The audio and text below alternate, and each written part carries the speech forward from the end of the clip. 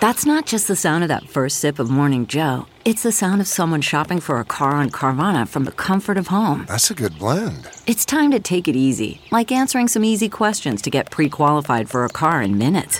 Talk about starting the morning right. Just like customizing your terms so your car fits your budget.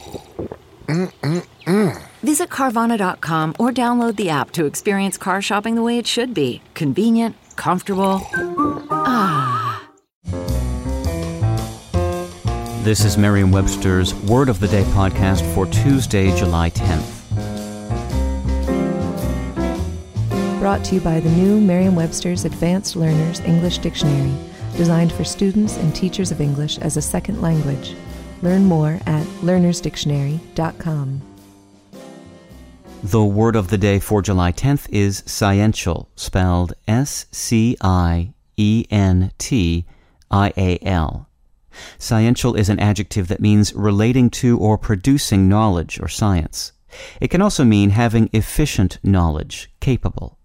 Here's the word used from a review by Terence Allan Hoagwood in Criticism. Whether editors should reproduce altered texts of poems because authors wanted them to do so, and whether literary scholarship has a sciential function at all, these are extremely important questions. You might expect the word sciential, which derives from the Latin word scientia, meaning knowledge, to be used mostly in technical papers and descriptions of scientific experiments. In truth, however, sciential has long been a favorite of playwrights and poets. It appears in the works of Ben Jonson, Taylor Coleridge, and John Keats, among others.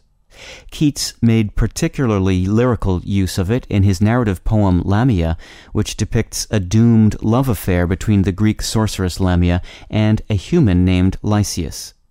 In the poem, Hermes transforms Lamia from a serpent into a beautiful woman, not 1 hour old, yet of sciential brain. With your word of the day, I'm Peter Sokolowski. Visit the all-new learnersdictionary.com, the ultimate online home for teachers and learners of English. A free online dictionary, audio pronunciations, custom study lists, and interactive exercises are available now at learnersdictionary.com.